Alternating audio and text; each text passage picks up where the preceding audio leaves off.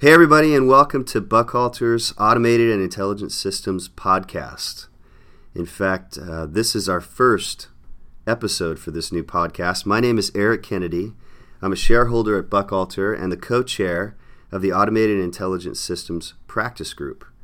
And I have with me today two other attorneys from Buchalter. I'll let them introduce themselves. Hi everyone, my name is Danielle Mayer. I'm a commercial litigator in Buchalter's Los Angeles office.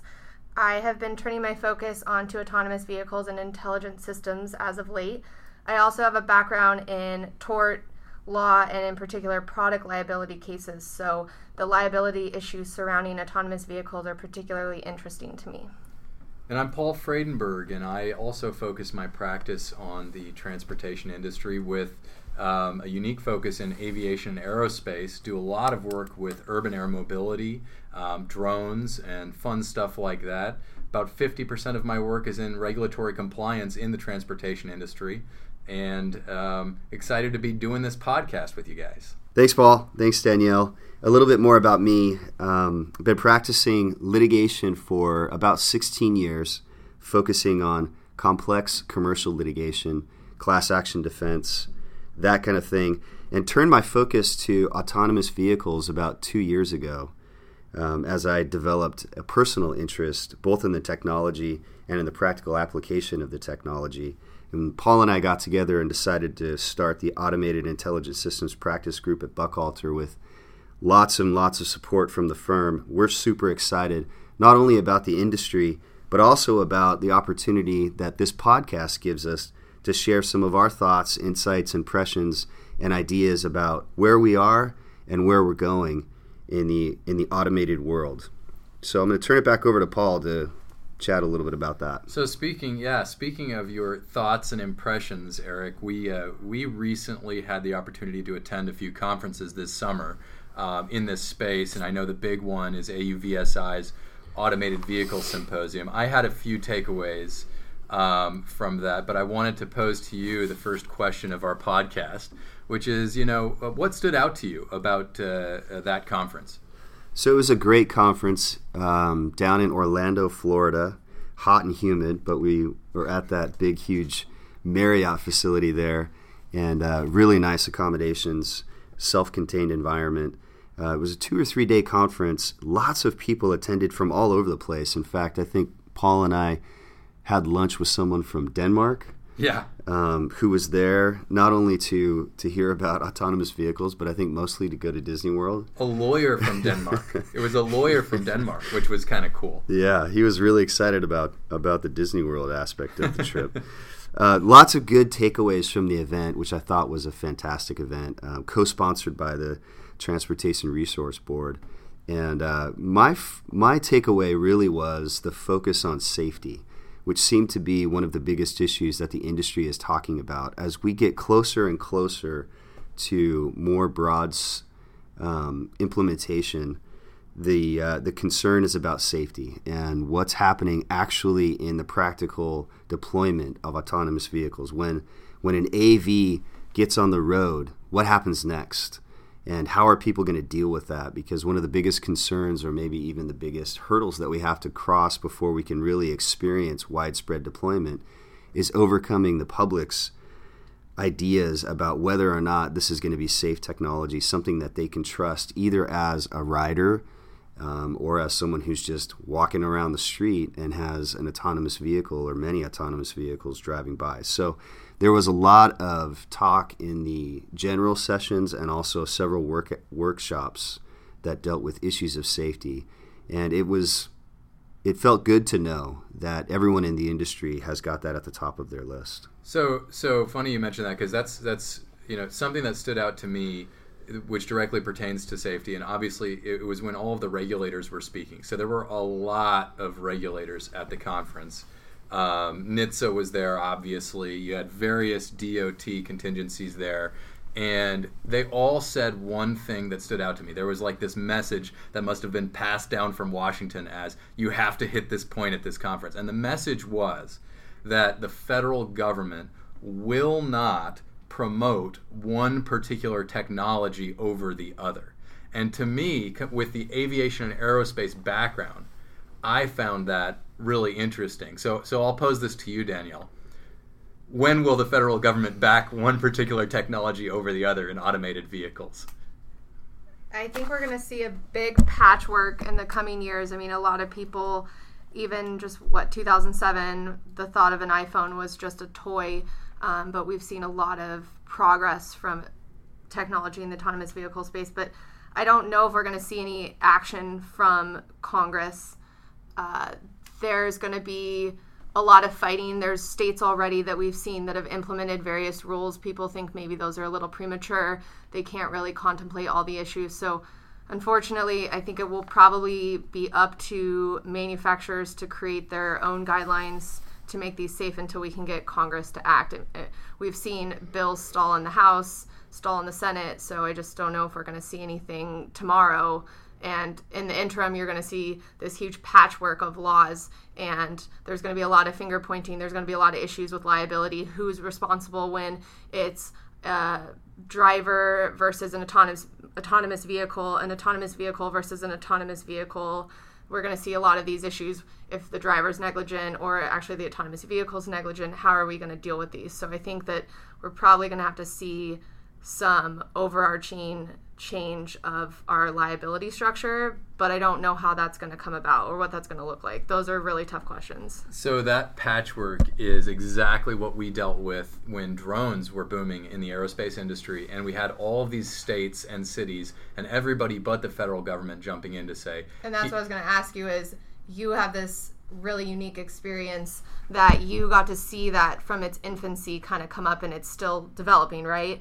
But you can probably speak better to how the regulatory issues developed through that. So yeah, and so for the listeners out there, I mean, I think what you guys, I mean, my message would be, with our experience in urban air mobility and stuff that flies, I think a robust set of federal regulations actually has really helped the industry. And so that's what spurred sort of my thoughts when I heard the federal regulators come out and say, look, we won't take a big stance in favor of one particular technology or promote one particular method of doing things. We want innovation, and innovation is great. But then the problem is, okay, so here's a statistic for you guys. So 30 states have explicitly authorized platooning at automation level 3. So that's really interesting. Michigan was the first. So let's talk about that. Explain to the listener what platooning is. Yeah, platooning is when you take a big rig and they sort of sync up with the big rig in front of them so that you can increase efficiencies and decrease the following distance. And so right now, the primary regulation at the state level for large vehicles at the of autonomous is actually the following distance laws. Is that they'd have laws that said you have to follow at 500 feet or more if you're in a big rig or something like that. Platooning is one of the earliest implementations at the state level we have now 30 states who are accommodating autonomous vehicles through platooning, with Michigan being the first.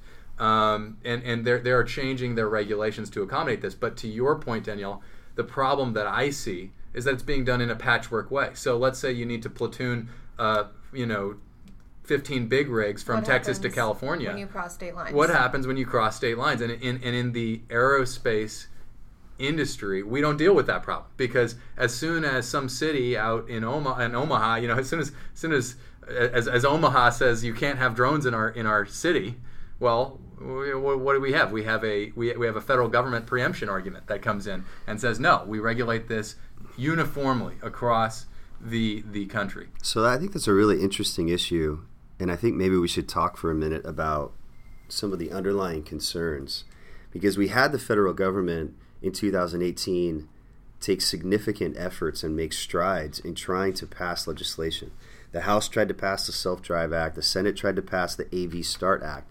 Both of those did not pass, and there is some suggestion in the industry that manufacturers have stopped dedicating resources to lobbying in support of some sort of federal legislation because there's not really any movement happening. There's not really anything that's getting across the finish line. So my first question with respect to And I think the platooning issue really raises this issue in a practical way for the exact reason you described.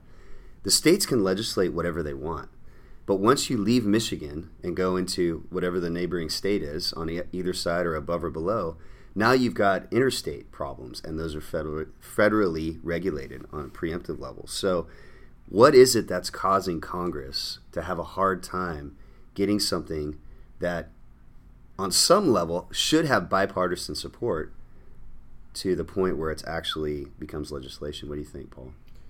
You know, I am actually surprised that they're having such difficulty. My only thought is that when you look at ground transportation, the evolution of that industry was very much state by state, you guys can have, you can regulate this. There's some states where you see let's just take the most basic traffic problem you can have. You have a green light, you have a red light, and then you have a yellow light in between the two, right?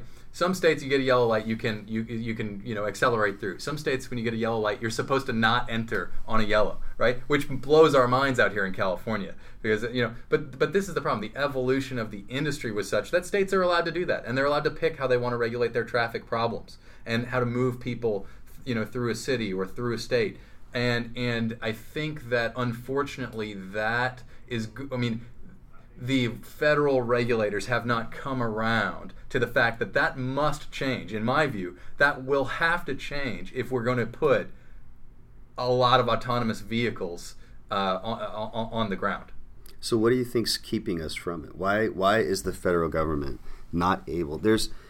You've probably seen the articles about it, but 2019 has been another push, especially now in the last half of the year, to get more federal legislation on the books. And lobbying money is being put back into it, and people are starting to get excited again. And part of the reason they're getting excited is because the legislators have specifically asked for the industry to be a part of this and to chime in on what the laws ought to look like. So there is some suggestion that we might have something that has legs in 2019. But to get to Danielle's point, if we don't get it soon, then we run the risk of this patchwork of laws that could create additional problems that we definitely want to avoid. So Danielle, what do you think? How do we get federal legislation in place? I don't know the answer to that. I think the concern is the uncertainty for manufacturers and car companies, right? So if a car company says, I want to create autonomous vehicles, but I'm out here in Michigan, but I want to be able to sell them in California, how can they have certainty as to what the laws are? They're going to have to create a book of a 50-state survey of all the different laws. So that's obviously a concern. I don't know what it's going to take, because it sounds like from what you're saying that the industry leaders are not going to put money towards lobbying. Here's a maybe even more interesting question. What impact do you think the fact that we're going into a presidential election will have on whatever efforts there are to get federal legislation across the finish line? I think anything at this point is going to be slowed down. There's just not going to be a lot of movement in the next cycle until we see someone either Donald Trump still in the office or someone new in the office of president. But it doesn't seem to be a focus right now. And we have very real concerns. There's level 3 cars out on the road, which have some significant autonomy. And you're seeing places like in Arizona where they're bringing these cars out. So it's coming. These cars are going to be on the road soon, and someone needs to deal with it. And I think it's hard. And I think that the legislature doesn't want to deal with it, because what do these laws look like? We have issues where we have a trolley problem, right? Where how do these cars decide who gets hit and who doesn't in the car? We have issues with how do people trust these cars? We're probably going to have, America's a huge car country, right? We love cars, the Model T Ford. We have all these kind of it's part of our cultural identity. And then to ask people, I talk to people all the time, and it seems to be maybe a generational split. I'm so excited to have an autonomous vehicle. I don't want to drive. I want to not sit in traffic in downtown LA. But then you have lots of people that say, I want to drive forever. And what happens if one day is it illegal to drive? Do we get to the point where there's no drivers, right? I mean, it sounds crazy, but what if there's not even steering wheels in cars? What if there's no brakes? I mean, it comes to the point where what does this future look like? And we're gonna get pushback. People don't like change. Well, let me turn it over. Let me ask you. Sorry, Paul. Let me just jump in on that. So let me try to loop back with both of your questions, Eric, because they tie together now perfectly, and I'll see if I can kind of land the plane from where I am. Pun intended. Pun intended. Yeah. So I think what the federal regulators are waiting for is for private industry to make a safety case in one direction or the other.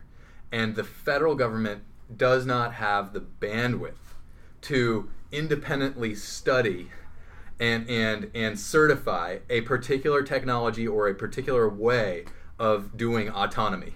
So instead what they're doing is... So you're saying like the differences between whether it's LiDAR or radar, like there's just so many different ways that companies, even Tesla versus... And that's why we don't have federal legislation yet. That's the holdup, is that there is not enough information from private industry that there is one consensus about this is the set of regulations that we should have. This is how we build a safety case. So even if we do get an initial set of regulations, which I think we should have, the problem, I think the barrier right now, is that the federal government doesn't feel equipped with enough safety data to come back to your first question. This is all about safety.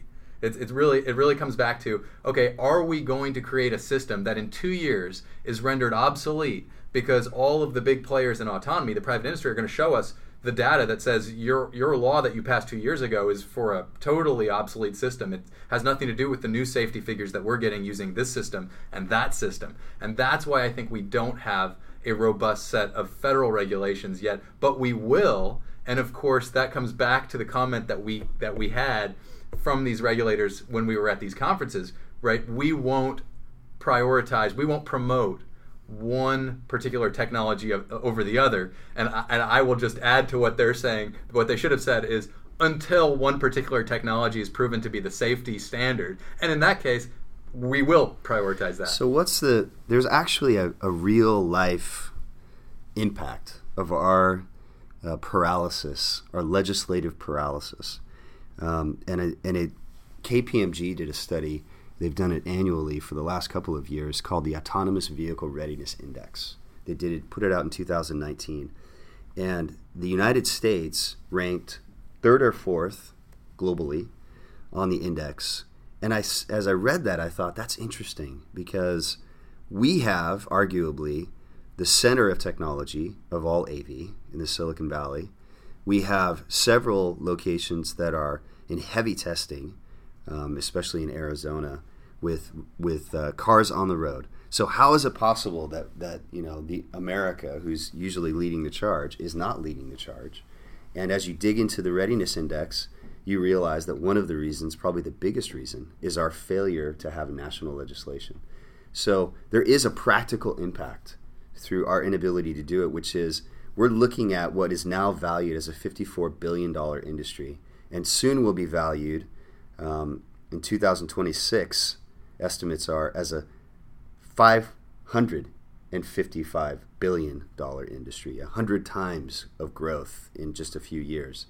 And we run the risk in the United States of not acting, of not keeping up with other places that are both supporting technology, but also infusing life into the system with a regulatory structure that allows for innovation and deployment. I agree with you, Paul. I think at the end of the day, it's all about safety. Legislators do not want to run the risk of putting out a framework and then having people come back and say, well, why didn't you think about this? Why didn't you think about that? This is supposed to be so safe, and now we have all these injuries and accidents. But do you think the lack of data that you're discussing is because the industry is not providing that data? Do you think if they worked with the government, or are they working and the government's still stalled? They're providing the data based on what there are programs where they are sharing data, and that's a big emphasis right now. So the question will be, at what point do you reach the tipping point where the regulators have now seen enough to say, okay, we see the clear path forward, and we can push a law through, and that remains to be seen. Yeah, so we're definitely not going to reach all the answers here, but I think one of what we're trying to accomplish in this podcast is to raise the issues, talk about them, discuss the ups and downs, the pros and cons, the positive and negative, and try to come to some sort of a clarity on what's going to happen, what's happening now, and what might happen as we go forward, so that we can help other people to reach some level of clarity as well.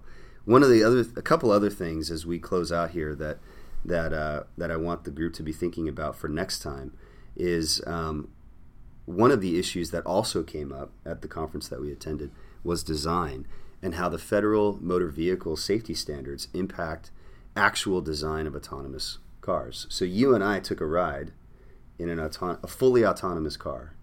It was fascinating. We sat there, we drove around in the parking lot. There was no one in the driver's seat. Someone was ready, obviously, to take over. But it had a steering wheel, and it had a brake pedal, and it had an accelerator. And so it started me thinking about these federal motor vehicle safety standards we call the FMVSS and how they impact design. That's something I want to talk about in our next round. What are you guys thinking of? Yeah, no, I agree. So stay tuned, listeners. I think there's a lot of regulatory landscape to cover here. Yeah. Thanks, everyone, for listening. We're excited to keep this going.